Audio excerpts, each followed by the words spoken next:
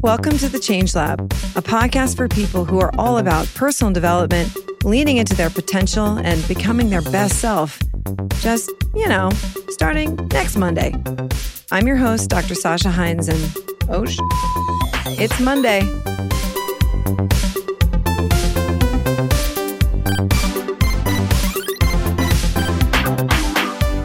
Hello, lab mates. Happy Monday. Happy second week of 2024. I'm still in that New Year energy glow. Today on the Change Lab, I'm so pleased to be joined by a very special guest, Katherine Morgan Schafler. Katherine Schafler is a psychotherapist, writer and speaker, and former on-site therapist at Google.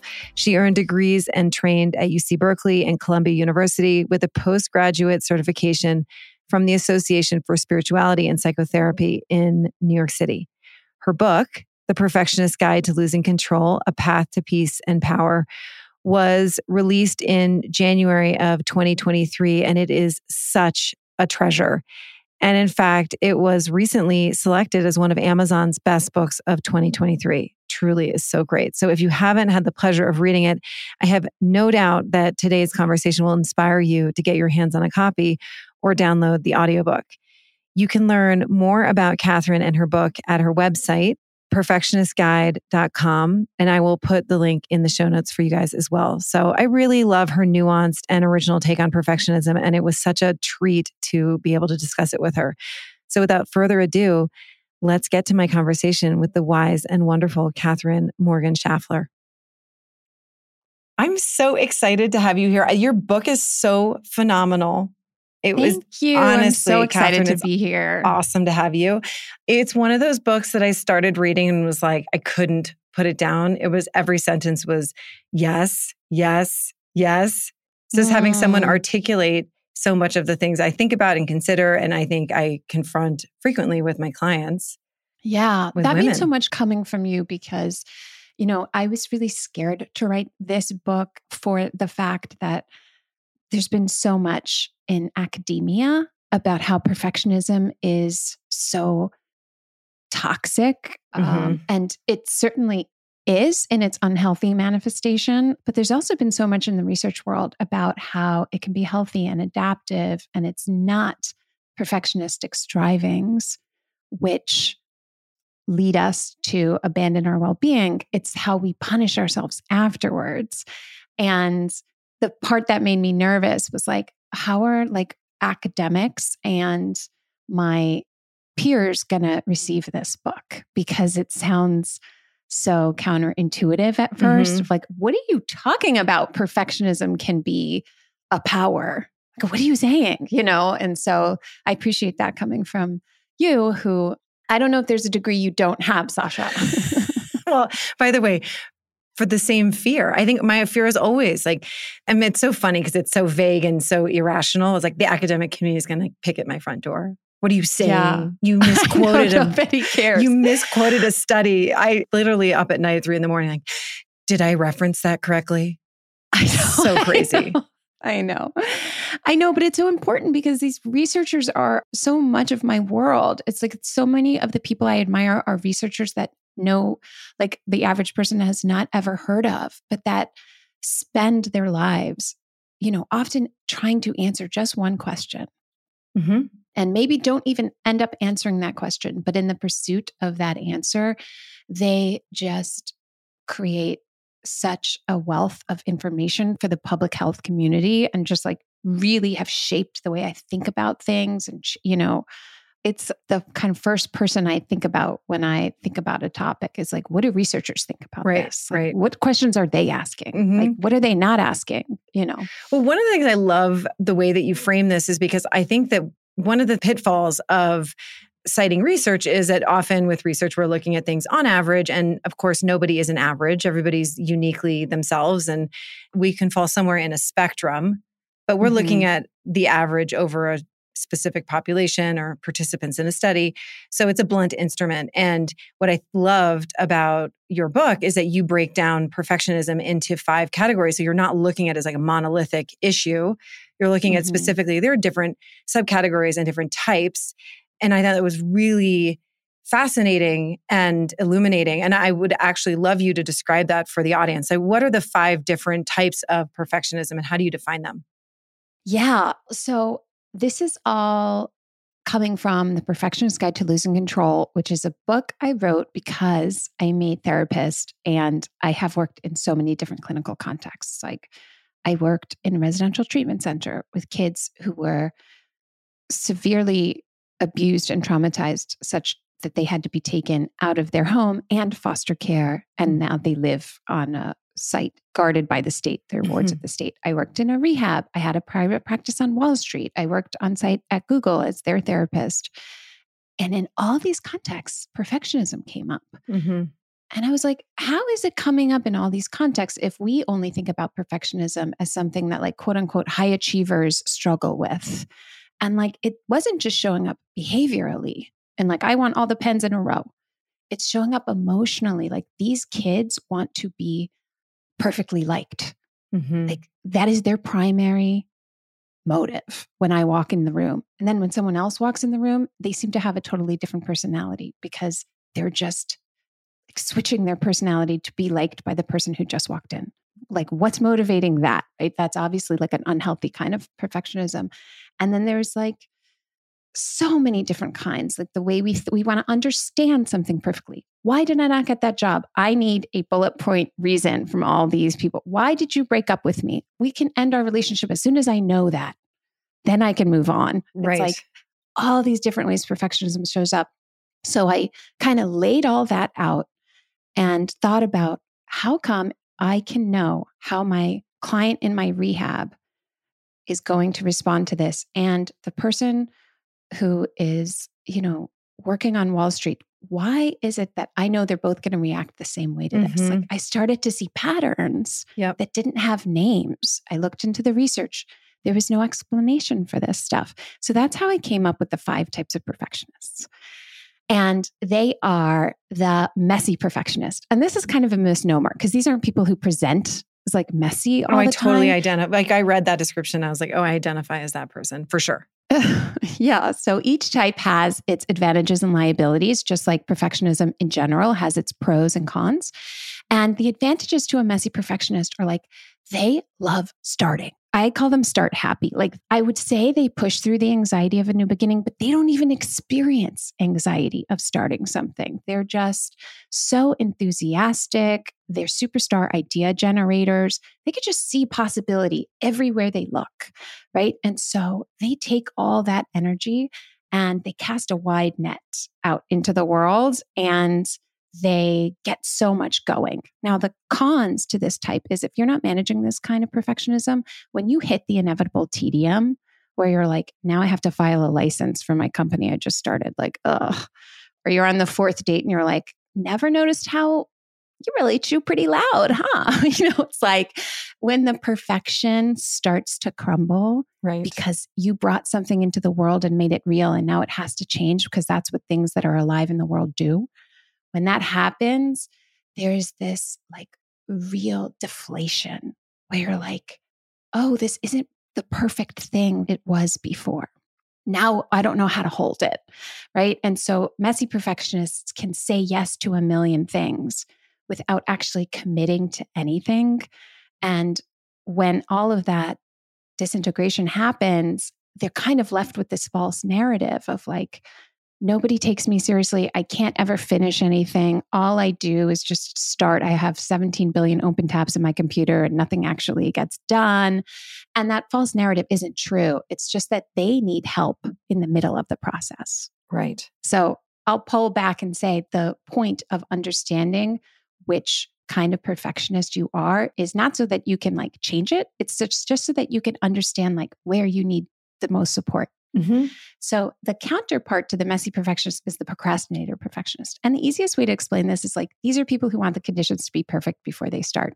Mm-hmm. I loved this description. I thought this was a really interesting archetype of a Yeah. perfectionist. So unlike the messy perfectionist who is obsessed with starting a million things, procrastinator perfectionists feel so much anxiety in the beginning. It feels to them like they're taking a baseball bat to something they love, because in their head, they're such thoughtful people and they are so well prepared that they have already started it in their minds. They can see it in their minds. So actually starting it isn't starting it for a procrastinator perfectionist. It's like letting it be, like we said, alive out in the world, right? And so that's the pros to this type. So starting is sort of the shattering of the perfect in some way. Starting is the shattering of the perfect because these people are so thoughtful and they prepare so much that they've constructed a whole castle in their minds. Like they know, and procrastinator perfectionists are not impulsive, which is such an asset to have.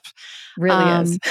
Yeah. But on the con side, of course, it's the same as messy. It's like their preparative measures spill past the point of diminishing returns. And like you're preparing for something that you are well prepared to do and not actually executing on the thing. So then they also adopt a false narrative of like, I never start, I must not care enough. And what's really interesting about this type is procrastinator perfectionists don't just procrastinate on aversive stuff, like doing your taxes or something. Procrastinator perfectionists can procrastinate on something they deeply want, like starting to date after a divorce. Right. Where they're like, I want that to go so well, and I'm so excited about it. And I am ready to do it. I want to do it. And their readiness kind of betrays themselves because they don't just start. So you just need help starting. And then once a procrastinator gets started on something, they coast through the rest. They will bring it to completion. They're so good at that stuff, right? Then we have an intense perfectionist. And this perfectionist is over-indexed on the outcome, right? So procrastinator perfectionists want the beginning to be perfect. Messy want the middle to be perfect. Intense perfectionists want the end to be perfect. They don't care about the beginning and middle. They want to get to the end. The pros of this type are they have razor sharp focus. They will get it done. The cons are if you're not managing this kind of perfectionism, you get it done and the means do not justify the ends, or rather you don't care if they do, right? So you get it done at the cost of your own well-being or the well-being of those around you. So an example of this is like a manager who not only hit the goal of Q3, but surpassed it. And guess what? Everyone on your team is quitting. Right. Like next quarter, because they hate working for you. They're miserable. Or the person who's like set the most beautiful table for the holidays. Everyone's there on time. And the note cards all look great. And everyone's dressed up like you told them they had to be. And nobody talks about anything personal, private. You don't learn anything. It's just a politeness contest. There's no connection. Yeah. So that's like the consequence of just focusing on the outcome without thinking about the process. Then we have Parisian perfectionists. And I love this type. I love this name. Yeah. Yeah. I named it after sort of the aesthetic of French women who have this really beautiful, understated, less is more, simplicity is the ultimate sophistication kind of beauty aesthetic. Like they don't look like they're trying ever. But behind the scenes, they may be trying a lot, actually. And so that speaks to the embarrassment that Parisian perfectionists feel when people know how hard they try. These people want to be effortlessly cool. They want to just like communicate and signal to you, like, I don't care if you like me. I don't care if you like this. I don't care if whatever. Meanwhile, they like want all the likes on their posts. They want the laughs at their jokes. They want the this, they want the that. And Parisian perfectionists, it's an oversimplification, but the best way to describe it is like they want to be perfectly liked. Every perfectionist is seeking an ideal. Parisian perfectionist's ideal is ideal connection. So I want to perfectly be liked. I want to perfectly understand myself. This can show up in the idea of wanting to perfectly love yourself and love your body all the time. That's like a very dangerous iteration that's quite popular in commercial wellness right now.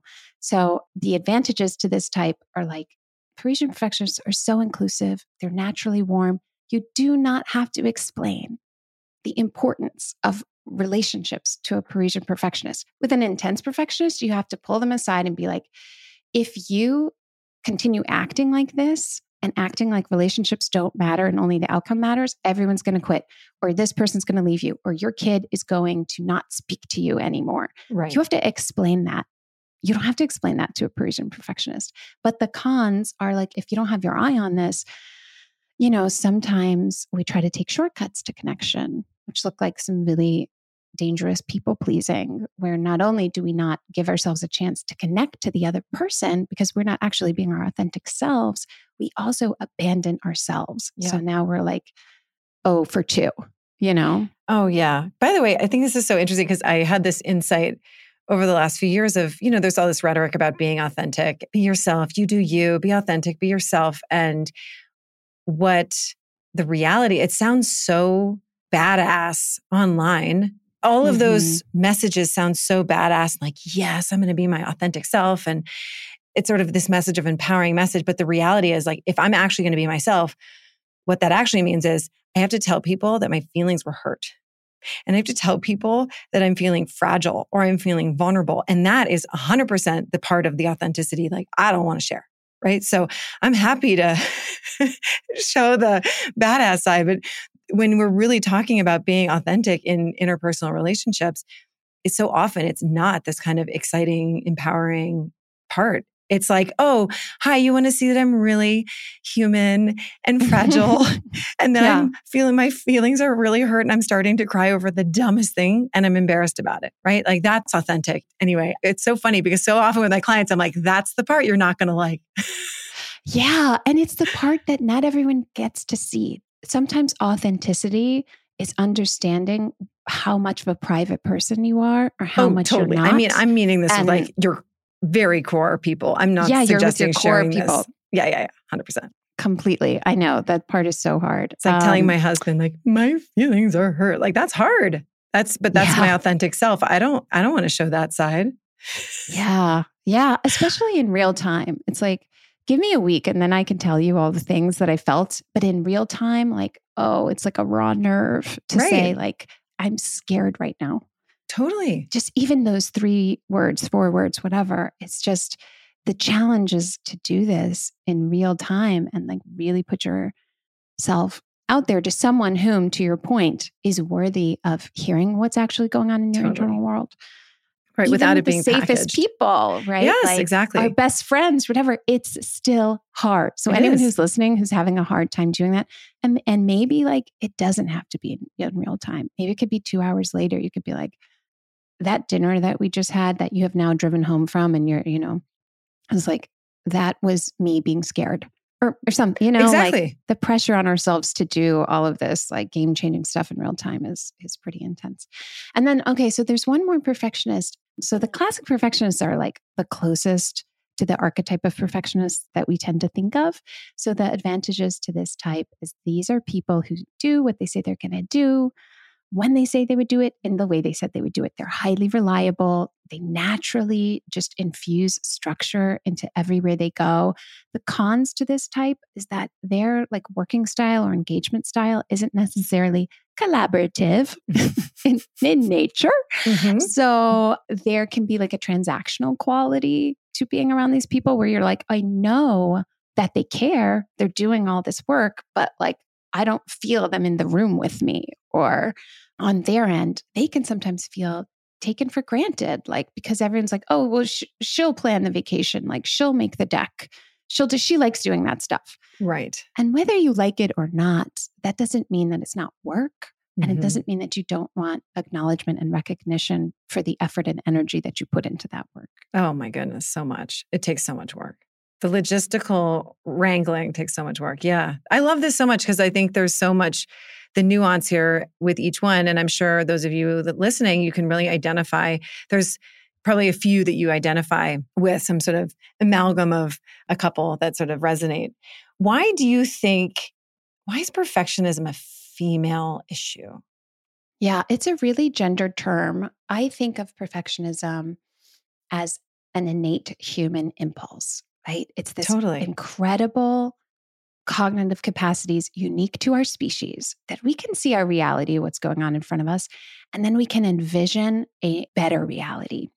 And perfectionists are people who see that gap between reality and the ideal, and they feel an active compulsion to bridge the gap. Whereas like, if you think of an idealist, for example, they see the gap too.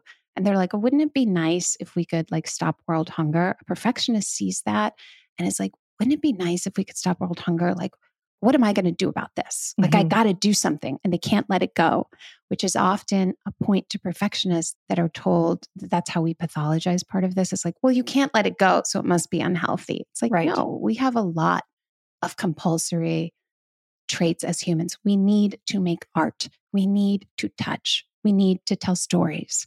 Yeah. Like, we need also to create newer, improved versions of reality. Like, it's part of the energy that makes the world go round. Yeah. And so I think of it as a power. It's really interesting to plug it into culture because it originally was presented in psychological research as this universal innate thing that's healthy. In the same way love is healthy, that doesn't mean there aren't toxic iterations of love and abusive relationships if that stuff doesn't have boundaries around it. Currently, we are using perfectionist as a placeholder to describe women who are ambitious and power-seeking. And these placeholders switch. There's that quote of history doesn't repeat itself perfectly, but it always rhymes. Oh, I've never heard that, but I love it. Yeah.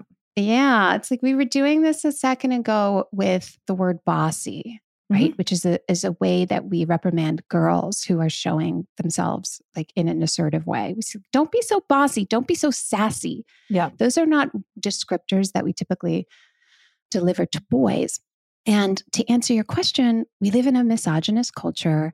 The way that culture perpetuates gender performance expectations of this is how you should act as a boy, man, this is how you should act as a girl, woman, is that we do that implicitly, meaning we don't sit girls down in the classroom and say, okay, so we don't value you as much as the boys in this culture. We don't value your ideas as much, but we do value the way that you look. So think about that for the rest of your life and like be performative in these ways. Instead, we kind of nestle it into these everyday interactions, right? So resting bitch face is a good example of this. There is no resting jerk face.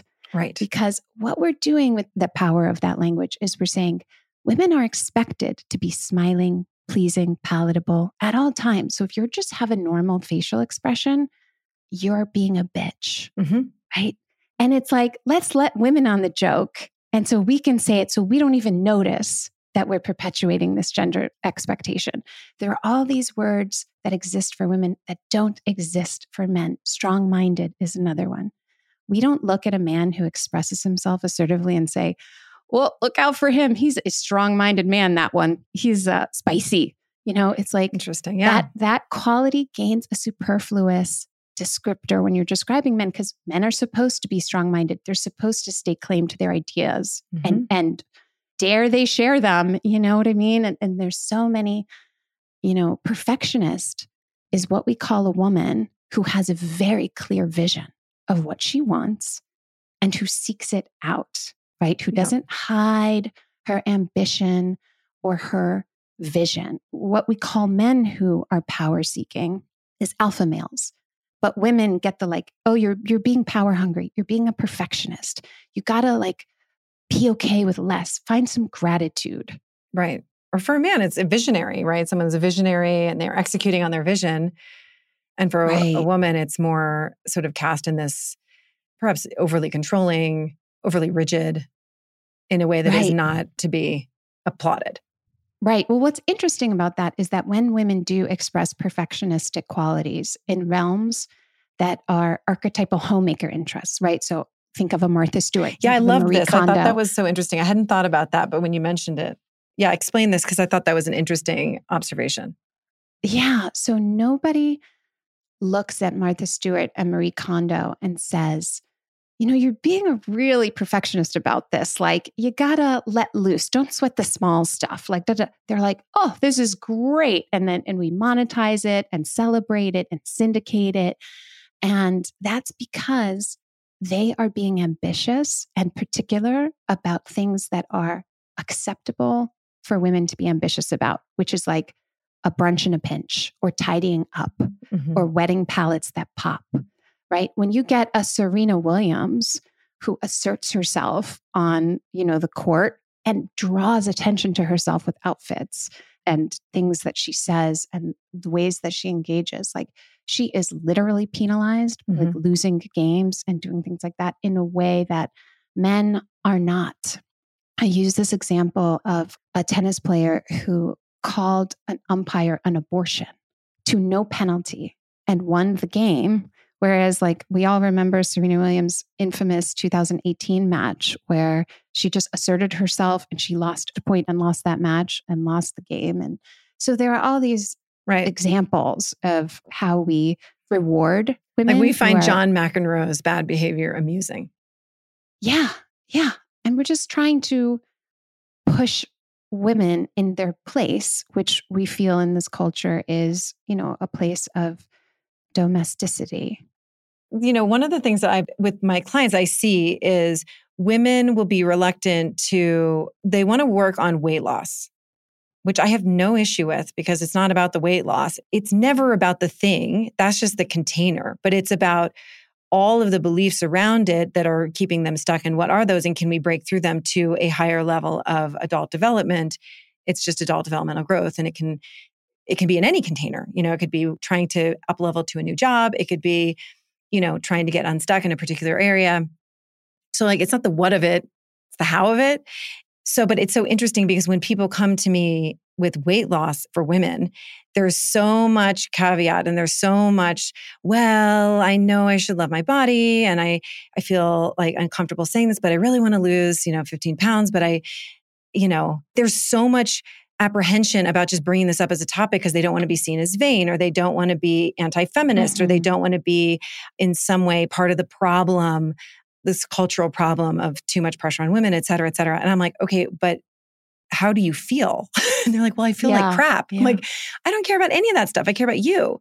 And if you are getting to a point where you're losing weight or the goal weight you have is unsustainable, it's too hard, it doesn't actually work for your body, that's a whole different topic. And then we can address that when we get there.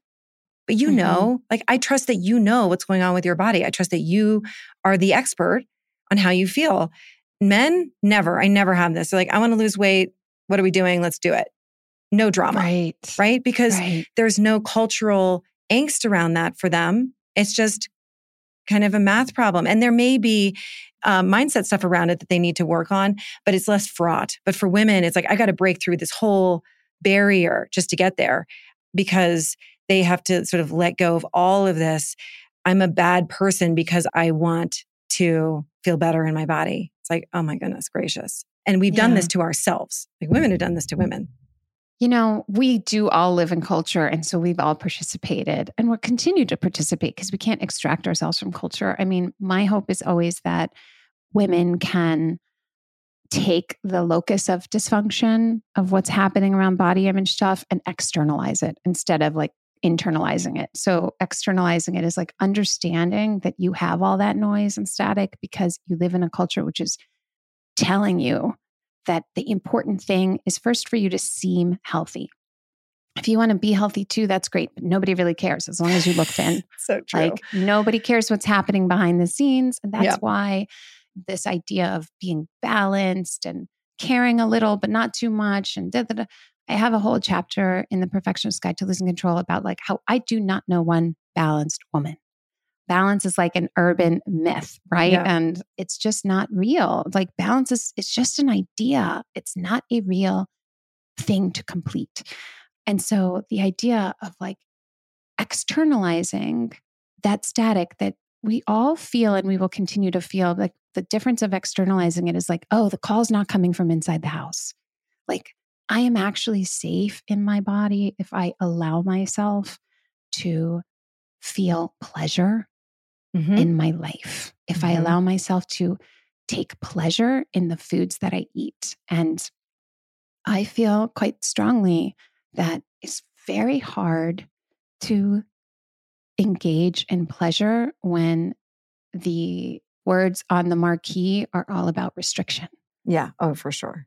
Right. So if it's like, I can't eat A, B, C, D, E, F, G, and that's the most important thing. And then pleasure is even secondary. I mean, mostly it's not even in the mix. It's like, well, if I just let myself eat what I wanted, I would just eat the whole pantry and I would do this and I would do that. And it's like, we as women don't know how to feel pleasure. We don't know how to feel good in our body because that hasn't ever been communicated to us as like, hey, if you can master that as the first thing, as the primary thing of how do you feel? What do you desire? What do you want? If you can lead with that, the rest of the stuff self-corrects because you don't actually want to eat the whole pantry and the whole whatever. You're eating that stuff because you're numbing yourself to the feeling of like not living a life that is reflective of you, or just being so confused and not knowing like how to place that confusion. And we use food to numb out. And that comes from somewhere. Like that's the echo of hysteria of like, well, women will go crazy if you leave them to their own devices. Right. You know? And of course, that's not true. This is all just like the misogynist stuff that comes up. Right. It's like just this feeling of like, you're allowed to strive. You know that, right? And in fact, most of people's problems, in my opinion, are arrested development. They're not pathology. It's a lack of growth. So let's do the growth. It's not going to be linear, and it's going to be messy, and there's going to be plateaus, and there's going to be quantum leaps, and then there's going to be setbacks and all the above. But that's the active work of being a human, is in that growth. And I think that, women feel a little bit, I'm speaking so generally, so forgive me, but I see this sort of middle age plateau, or the sort of middle age landscape of like, okay, I've checked all the boxes. What now? And I would say, this is the age at which I'm like, you hit your 40s. It's like, you need a bigger imagination for your life. You need a way bigger imagination than what is being offered to you. Mm-hmm. You said it. Yeah. Because what's being offered is like a half item menu. Yeah. I want a more organized mudroom. I'm like, oh my Lord, have mercy. By the way, I wanted a more organized mudroom too. Don't get me wrong, but that's just not what I want, in my obituary. No, I hear you. I hear you. I hear you. And, it's just we're out of practice of asking ourselves, like, what do I want? And one of the ways that I try to ask myself this, and sometimes I ask my clients, is like, because this just helps leapfrog over all the cultural stuff that like nobody can avoid, right? It's like, exactly. Imagine everyone you love and care about and other strangers in the whole world. Like everyone is taken care of, happy and thriving. Now, what do you want? And it's like deer in headlights. Like, I don't know. And you don't not know because you're doing something wrong. You don't know because you're out of practice of asking yourself that. Yeah. Right? It's like if someone asked you about a trip you went on in, sophomore year of college to Greece, and they were like, "What's your favorite restaurant there?" And you're like, I don't know. I forgot. Like, I have no idea. I don't even remember what I did on that trip." But it's like if you gave yourself a second, you're like, "Okay, wait, what did we do? Where did we go? Who was I with?" Like the answers come to you. It's just not instantaneously. I think exactly what you said. For women, it's this idea of like, you guys, you have permission to go after whatever it is that you want. And if you want to lose 15 pounds, or you want to get a new job, or you want to go back to school, or, you want to get fit in your 40s, like, I don't care what it is that you want, whatever that desire in you that you want, go for it.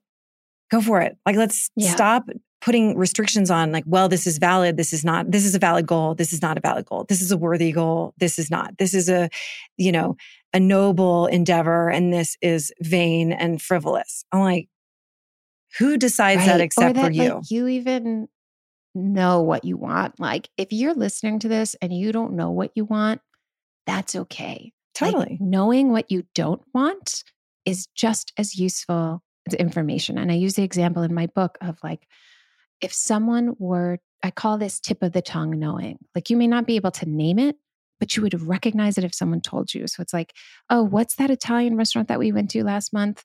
And someone says, oh, is it Il Brigante? You're like, no, that wasn't it. Oh, is it Celeste? Not that one either. But like once you recognize that thing that you want, if you stay connected to yourself and you allow yourself permission to just not know right now and be open and explore, then once you see it and encounter it, you'll be like, that's what I want. That's it. Yeah. There was a couple of things in your book that was so interesting. What's the relationship between, in your mind, perfectionism and people pleasing? Because they're, in the sort of subcategories, there's different sort of varieties of perfectionism as you describe them. And I'm interested in sort of how those two things in your mind relate.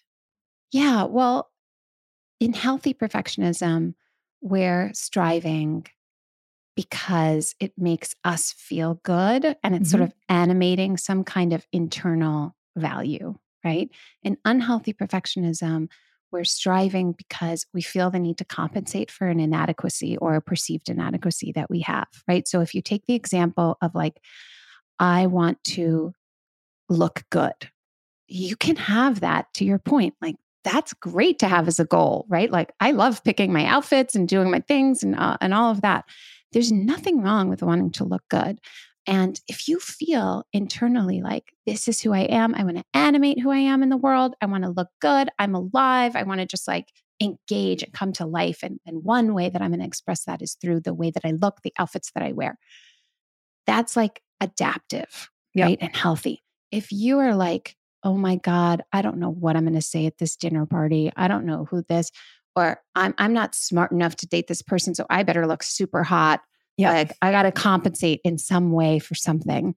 Then you're doing the exact same goal, but you're doing it in a really unhealthy way. So it's like, only you know. And when it comes to people pleasing, I wish this stuff wasn't as nuanced as it is, but the reality is, like, what you'll hear in commercial wellness is like, you should never care what anyone thinks about you. I don't think that's true or fair. So it's really about like, who am I trying to please? It's about like taking the generic to the specific. Like, why am I trying to please them and how am I trying to please them? And if you're like, well, I'm trying to please my kids because I want them to be happy, and I'm doing that by not going to this poetry class that really makes me feel alive and happy. But, you know, you got to make sacrifices for your kids. It's like, that's something to look at. You know, like any level of martyrdom in any amount is a good place to troubleshoot a lot of this stuff, including people pleasing. It's like, it's okay that you want people around you to be pleased by you and feel good in your presence. What's not okay is that that's your primary objective. Let that be a secondary objective. Totally. Well, that's why I loved your book, because I think, you know, without saying it, you're really describing, and I think this is, as you say, it's the nuance of it, but there's nothing inherently wrong in perfectionism or people pleasing. They're both adaptive, healthy, very human behaviors, and they're necessary, actually, for us to thrive and survive as a species. But there's ways that it gets expressed at different developmental stages. So if you are stuck in a socialized mindset where your entire sense of self is externalized, so I only know who I am based on what you think of me.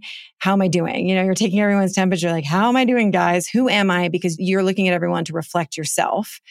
It can come in sort of some perhaps maladaptive and unhealthy forms, the perfectionism, the people pleasing, because it's so externally oriented. But if you've already worked through that developmental stage, you've internalized the lesson of like, my behavior matters. I impact other people by what I do. I really want to be a part of a society and a community, and that's healthy. And I see myself as a cog in a wheel of a larger society. But I've evolved beyond this developmental stage, and I now see my sense of self as more internalized. So now the threat of the loss of the relationship, being rejected or unliked, is now something that I can see as an object. I don't feel constrained by that. I don't feel like it has me by the neck, like I'm going to die if someone doesn't like me. I can recognize like, okay, this person, they're not a fan and they're allowed to have that opinion. I'm like mildly hurt and it doesn't feel amazing, but I can handle it and I'm still going to move in the direction that's aligned with my values. It's not going to affect how I show up, right? I'm still going to do what I'm going to do. And then we're really showing up in the world from a self-authored place where you can still be perfectionistic and you can still be people-pleasing, but it's coming from a place where you're like, yeah, because this is who I am. And I also know how to say no. And I also have boundaries. I'm not doing it so that you like me or that you approve of me. I'm doing it because it's who I am, right? And this is why I think that so much of pop psychology stuff gets so messy, is we don't account for the stage. We don't account for someone's developmental growth. So we're talking about people-pleasing that we need to evolve out of as if it's one thing. And I think you handle that so well in your book, by the way. I was like, thank you. Well, the book is based on like a request/demand for the reader, which is like, can you assume even for 30 seconds that nothing is wrong with you? Can we just start from that place? Yeah. And a big part of my work really emphasizes the fluidity of like mental health and knowing that stuff and like stages and all of those things. It's like it comes and goes, right? And so I wish that being healthy was just, a coordinate in space that you arrive at, plant a flag in and you send postcards to everyone else like, Totally. hey, it's can't wait for you to get here. Like, that's not how it works. That's not how mental health works. Like everyone who reads the book is always like, wait, look, am I an adaptive or before they read the book anyway, am I a healthy perfectionist or not healthy? Like, what is the list of the healthy things and the good things? And what's the list of the bad things? And I'm like, let me kill the suspense. You're both, I'm both. We are all healthy and unhealthy depending on the season of our life, like whether we slept that week, whether we're hungry, hot, tired, whether we just had a huge financial crisis, whether someone that we love is just going through a breakup and let's say it's our kid and we don't know how to handle that, it's stressing us out, or, life is not static and things change and we intellectually concede to that knowing we know that when we're in it. Like, I'll give you an example. I know that my self-worth, I am mostly connected to my self-worth. My definition of self-worth is understanding that I am always, no matter what I'm doing or how I'm fucking up or how great I'm performing, that I am always worthy of love, dignity, joy, freedom, and connection. Right? So those things are not earned, in my opinion. They're birthrights. Every human being, when they're born, deserves dignity because they're a human being. Every human being deserves love, connection, freedom. You don't earn your freedom. You don't need, and I'm not here to be like, we should all just shower each other with all the love. Like, I think you earn respect, for example. Dignity and respect are very different to me. Dignity is you're a human being and I'm going to treat you like a human being. Right. So I was walking in Midtown and there was a homeless person sitting on the sidewalk and someone from 3 stories up in the winter poured a bucket of water so that it hit that person and the person would get up and move. Like, that's not treating a person like a human being. That's not acting with dignity. Now, I don't have to respect everybody. People earn my respect. The people who DM me every time I post something on Instagram, like these like sketchy guys, or maybe they're Instagram robots, or I don't know what's going on, and have like some very gross comments to say, like, I'm not going to respect those men. Are you kidding me? Like, respect is earned. Like, a lot of stuff, most stuff is earned in this life. Some stuff is not. That's not negotiable. So I understand all that stuff about my self-worth, and I understand that I'm worthy. And at the same time, I have real pain points. Like in the pandemic, when my daughter, who's really little at the time, she was 3, was going back to school, they were doing this like phase in where you pick up your kid at 10:15 and these 5 kids come at 10:15 and the next kids come at 10:30. They're trying to batch it so everyone is not together. They're doing it outside in the street. And like, I don't know why, Sasha, but every time I'd ever watch a movie and there's like the kid waiting on a bench because their parent didn't pick them up and their little feet are dangling and don't even reach the bottom, I'm always like, that is my nightmare. I mean, obviously it's not like a real nightmare. There are worse things in life, but I'm like, I never want my kid waiting on me. I know in my mind, it's okay for kids to wait and they'll learn and like, it's okay for me to make a mistake and all that stuff. But still, it's just like one of those things. So I get the call from the school, like, you're not here and Abby's waiting for you. So could you come? And that, by the way, isn't that the worst call? It's the worst. Like someone just took an anvil to your heart. I also was trying so hard. I was like, okay, I'm going to pick her up at this time and be productive all morning. And I have an hour to do all whatever. Anyway, so I go to pick her up, right? This is an embarrassing story for me to tell. And this happened while I was writing the book, by the way. By the way, of course it did. Of course it did. You needed, after perfect. Polishing off my chapter on how we should all remember our self-worth, I go to pick up my 3-year-old and she's sitting with 5 junior teachers or something, like the people who help the kids stand in the street because you can't go into the building because it's a pandemic. And they're all like 21, 22. They don't care, right? Like they're thinking about where they're going to like go out and get wasted that night or whatever they're thinking about. And I am just like a walking ball of shame. Gosh, I'm like, been there. Just like flooded with this, like, you should have known, like, this was the only thing that they asked you to do was to pick her up on time. Now look at her. She's sitting there. She's waiting. She's confused. She's scared. She doesn't know these people, blah, blah, blah. A whole story is going on in my head. And my daughter looks up at me and says, why were all the other mommies here, but you weren't here? Mm-hmm. And she's asking me earnestly. She's just like, what's going on? And the other 5 adults hear her ask me that. Again, they don't care. They're not like, well, let's see how Katherine handles this. By the way, because they deal with this every single day. Right. They do. They don't care. But they do. They do, right? They have a mom who's running late or a caregiver who something happened. Like this is not an aberration for them.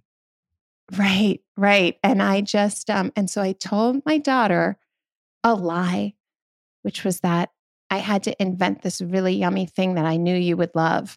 And that's how she thinks fruit roll-ups were made. And I told her since then, just so you know, Abby, mommy didn't really invent fruit roll-ups. I was just so embarrassed in that moment. I didn't know what else to say. So I lied. And I didn't want you to be mad at me, just to like model for her that like even grownups do that sometimes. And it feels so stupid in the moment. And so like, this is so unnecessary. 98 out of 100 days a year, I can remember that. But if you catch me on those other 2 days, like who knows what? Like sometimes perfect storms are happening in our life. Now, I remember that moment. Like I didn't sleep in the pandemic. I was scared for her to get COVID. She has respiratory issues and is on a nebulizer all the time. So I'm like, I don't know what's going on. This was before vaccines. Like I was overwhelmed. Like I didn't know how to write my first book. All that stuff. And it just came together. And I looked at my own daughter and like lied about this thing because I just felt like if she knew that I was really just late, like I don't know what I thought would happen, but like the breakaway from your self-worth can happen in an instant. It's like you're at a meeting and everyone laughs and you're like, wait a minute, are they laughing with me or at me? Yeah.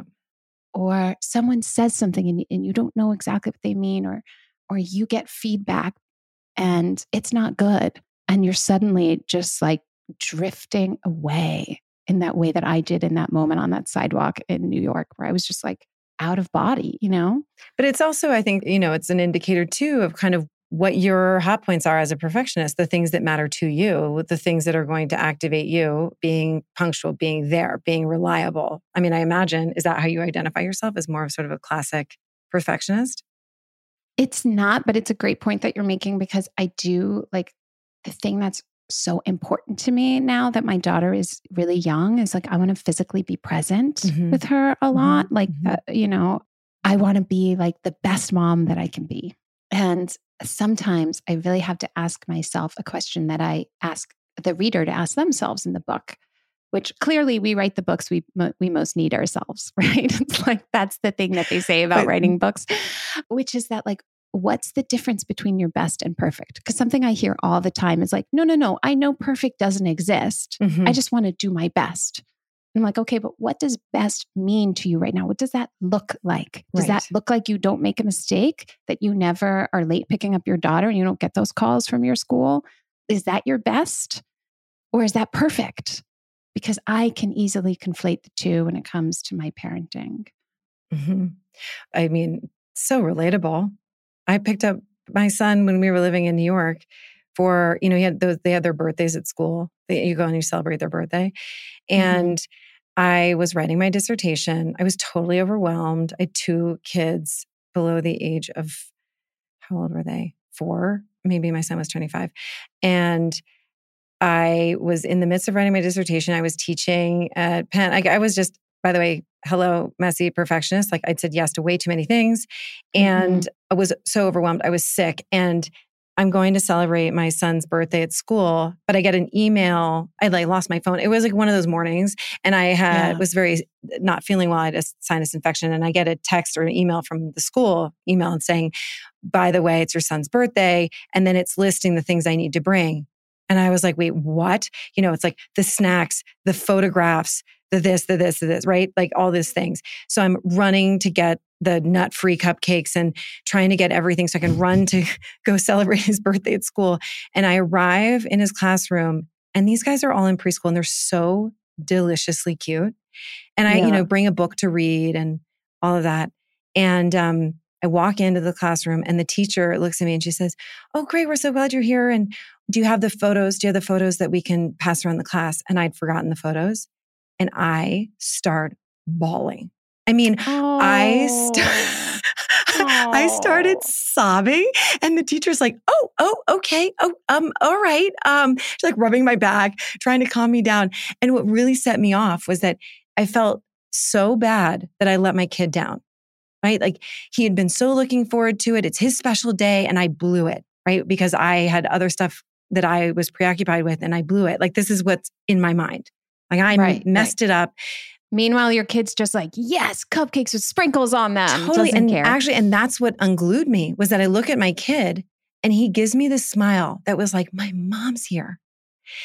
I mean, it like makes me tear up just thinking about it. His face was so just electric with joy because I had walked into the classroom and it's such a fun thing for a little preschooler when mommy shows up. And it was like how much he loved me, despite the fact that I felt like complete failure. And I lost it. I mean, like I just started bawling and the teacher's like, okay, let's go out into the hallway and like take some deep breaths. And I was like, I'm so sorry. I'm so embarrassed. I just had a moment. And then I'm reading to the kids and my face is red with tears and they all could care less. And it was just such a moment for me, of recognizing like the things that I'm obsessing about and preoccupied with to feel good as a parent, that I'm doing my best. I'm trying hard. I'm a try hard. And my son doesn't care. He just wanted me there.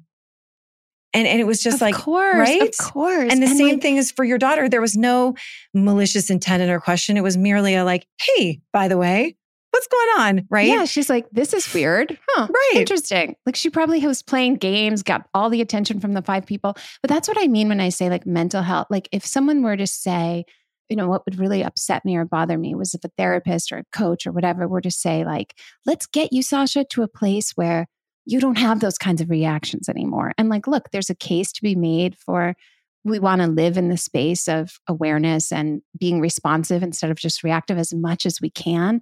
But there is no inoculating any human being from forgetting what we know. It's like we all encounter that amnesia of like, I know I'm worthy.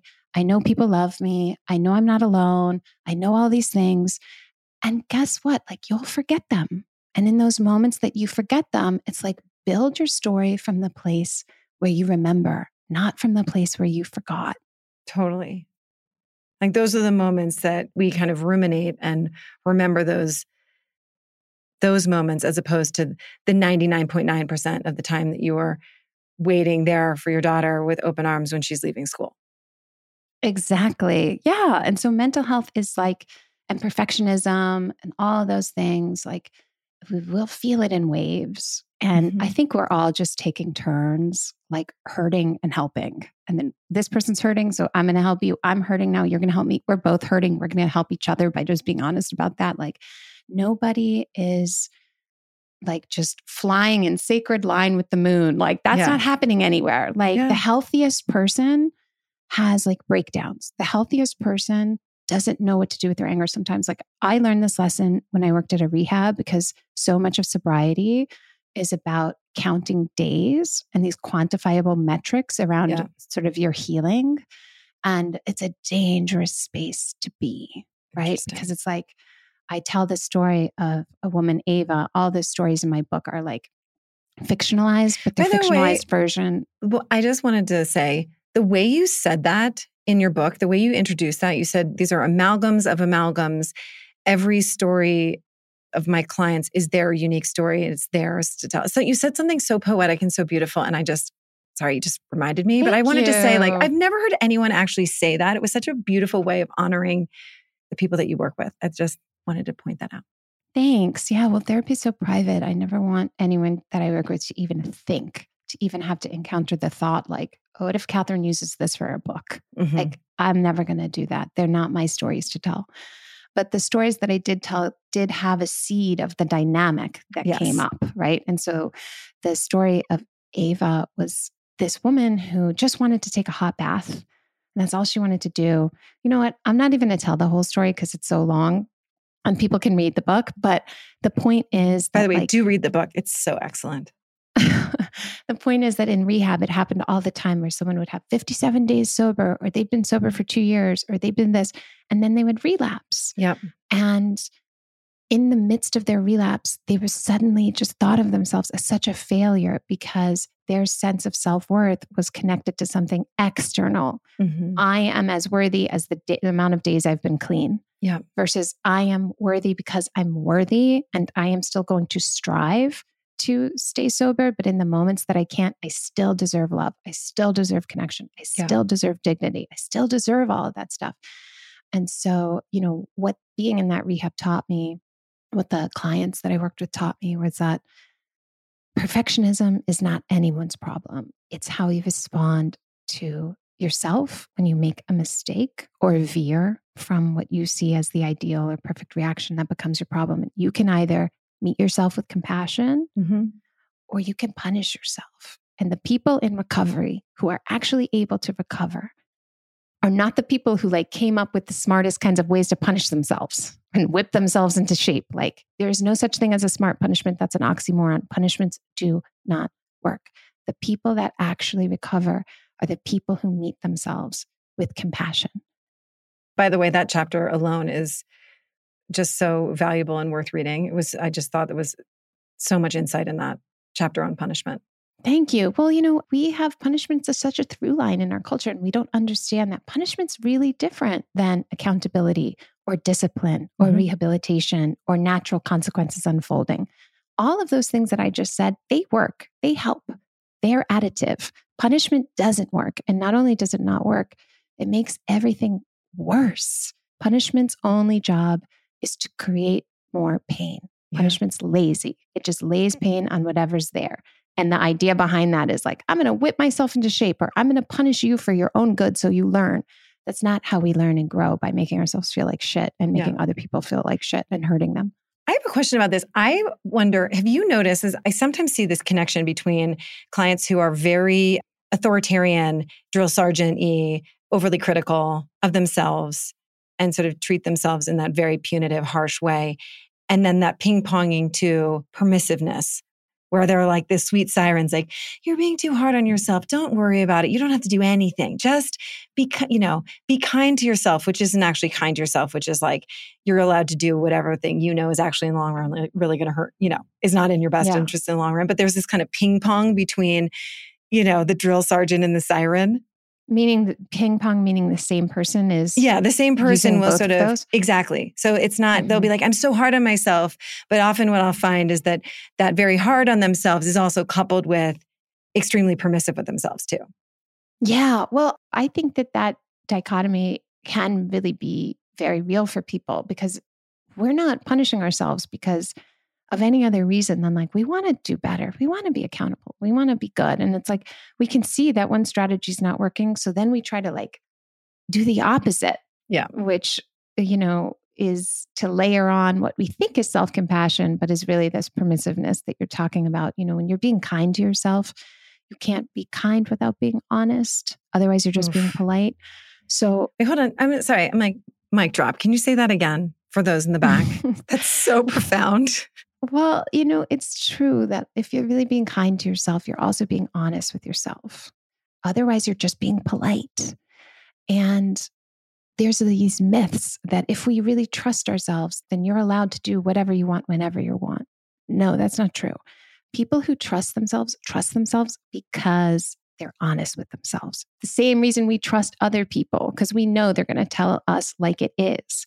Yeah. And when you're being honest, there are some people that are so toxic for you that you just have to avoid them. Yeah. You have to figure out how to have a healthy detachment to them in some way. That shows up in people, in work, in places, in substances. If you trust yourself enough to be honest with yourself and kind to yourself about what you can't handle by yourself, what you need a lot of support around. Yeah. Since we're in the Change Lab, I wanted to ask you about, in your own life, where have you felt, or have you ever felt that sort of one foot on the gas, wanting change, one foot on the brake, resisting that same change, and that sort of feeling stuck in that miserable hellscape? And how did you overcome that? I feel it all the time and I'll continue to feel it because I'm a human being and being a human being is hard. And particularly if you're someone like me who really loves growing and wants to continually evolve, ascend, like is very ambitious. Yeah.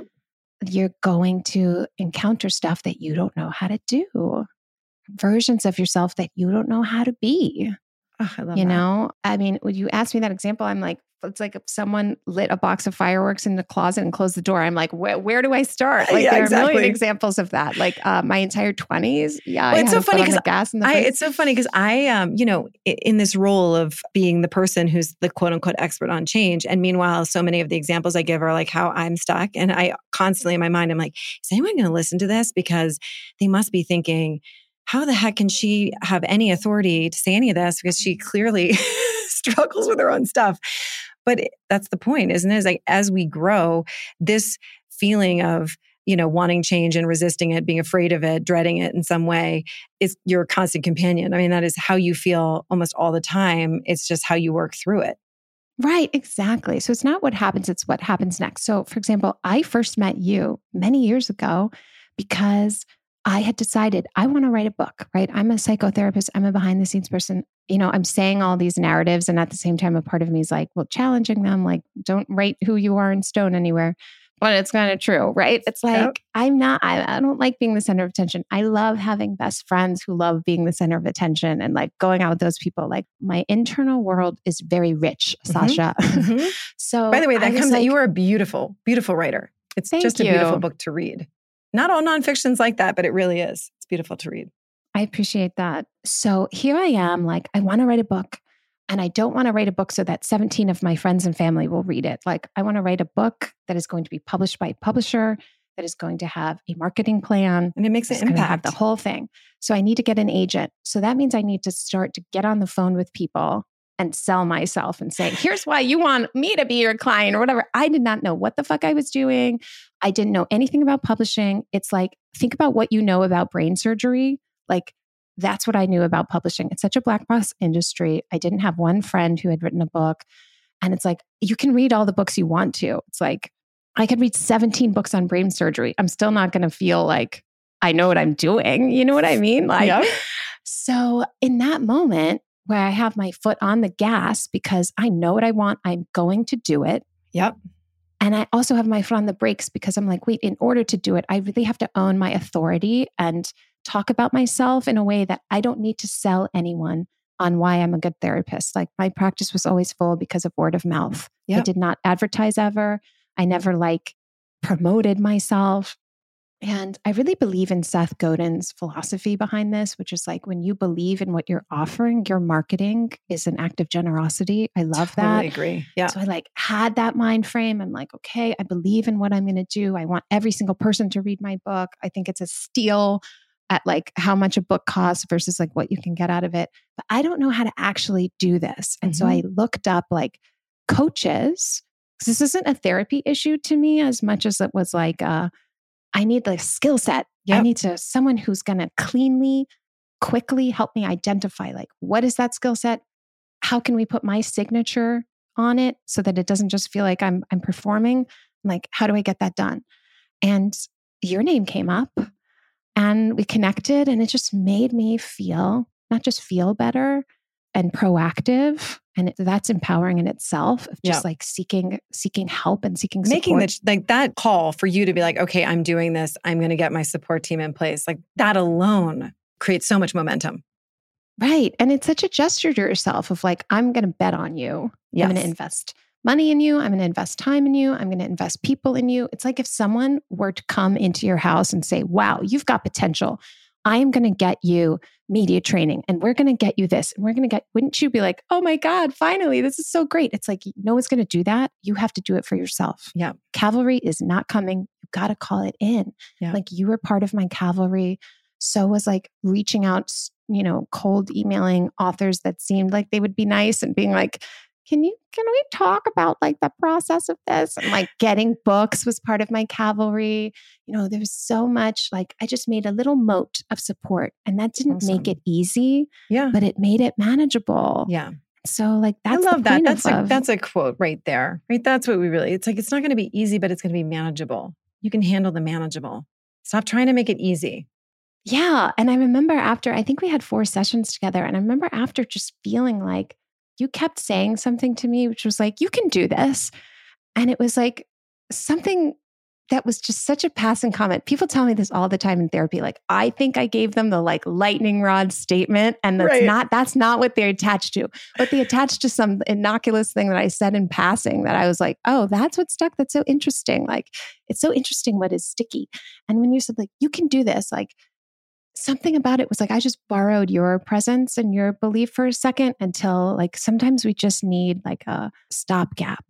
God. And someone's voice then comes in your head when the volume of your own confidence like turns down a little or gets muted for some reason, or the same way that like old school TVs didn't used to work and you'd bang the side of them, Yep. It's like sometimes you just need someone to come along and say the things that you already know, but like hearing it in someone else's voice and the way that they're saying it, you can take it in. Oh, yeah. It's so powerful to be, and for me too, when I work with, wonderful coaches, to be in the presence, or therapists, to be in the presence of someone who genuinely, and you can feel it at an energetic level, that they genuinely believe in your possibility, that they're so unequivocally confident about what you can do.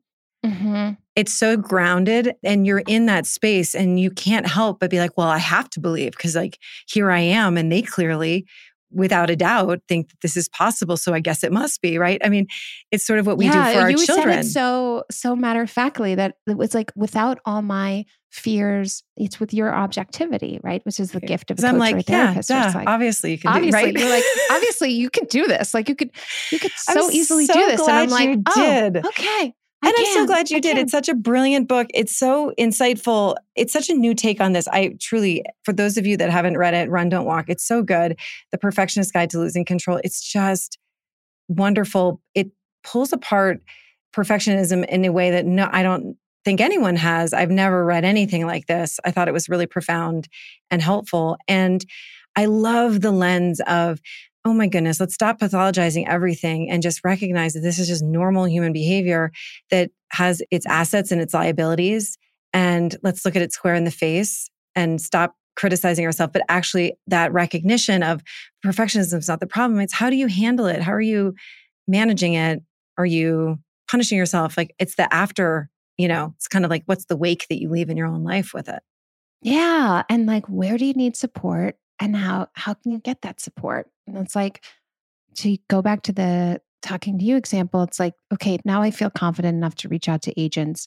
Then I needed tactical support to do this. Or maybe you need financial support. Like something I talk about in my book is like, why we don't ask for help is because sometimes help can just feel like this huge, big thing that we don't even know. It's like, I identified different types of help because it's like, sometimes you just need informational help. You need to understand what is the address to file the thing, to file the permit to whatever. Exactly. Sometimes you need emotional help. Sometimes you need that. So the book has 8 different tools and 10 different mindsets to just help you click into like your own expertise about who you are, what you need, what you want, and how to get all of those things. So it's a book about perfectionism, but really it's a book about what do you want and how do you get it? Like, what do you really want? Not just like, what do you think you're supposed to want? Yeah. But like, how do you feel good in pursuit of that thing? So I'm excited for people to read it. And thank you so much for... Yeah, it's a book that gives people permission to go for it. That's how I read it. This is giving everyone permission to be themselves, to go for it, to allow themselves to be ambitious, and then addresses where the pitfalls might be, where some of the issues may lie if we kind of veer too far on one side. But ultimately, I was like, oh, this is such a wonderful boost of a message. Thank Loved you. it. I loved writing it. I'm so glad it's out in the world. So it's The Perfectionist Guide to Losing Control, A Path to Peace and Power. My editor came up with that subtitle. I love it because it's not like, here's how to be happy, which is, it's like, here's how to be peaceful and be in your power, which isn't always going to feel light, bright, happy, cheerful. Totally. And it's available everywhere you get books. And I also did the Audible for it myself. So you could get it on Audible too. Hold on, you had to tell everybody what, like, this big award that you just won, or that it got selected for something very prestigious. Oh, well, it got chosen as one of Amazon's best books of 2023. And that was really a delight. And it's gotten a lot of attention, which is really wonderful because it's a book for someone who really is a high level thinker who wants to engage this material deeply. Like, I wrote it against a more commercial appeal of being like the beach read with the 10 tips. Like, That's not what this book is. This book is like a real invitation to heal and takes a minute to sit with it. And so the fact that it's being received so well on a commercial level is just such a delight for me. Yeah, that's so awesome. I'm so excited for you. It's so fun to see it going from its little seed to its actual, to seeing this fruit. Having seen that whole arc has been such a treat for me. Oh, well, thank you for being a standpost of help for me in this many years long process. And for everyone who's helped me, like, I just got so much help, but I also got that help because I asked for it. And I want to just say, for all of you guys, it was like 2016 or 17, so literally that a while ago, our conversation back then, we could never have imagined this moment right here. And I always think about this whenever going after a dream or people are concerned and holding back. I'm like, you don't even know what's possible. You don't even know what delights. You don't even know what you're missing, because I could have never predicted this. And it's so exciting. Yeah. Right? Like, here we are. Like, it really happened. Really, I have a podcast. You wrote a book, and here we are talking about it. It's so wild and awesome. And there was a little bit of a pandemic in the mix there. Yeah. Just sprinkle a little. But yet, here we are. We made it. We made it through. Sprinkle a little crisis in the middle, no problem. But it's so lovely to have you here. And thank you so much for sharing all of your wisdom. Thank you for having me. I know this is such a hard-won platform, and anytime anyone ever invites me on, it's always such an honor and a thrill. And this in particular is such for me because this is such a full circle moment. So thank you so much, Sasha. Awesome. All right, everybody, your lab work is to go get her book. The link is in the show notes, and run, don't walk together.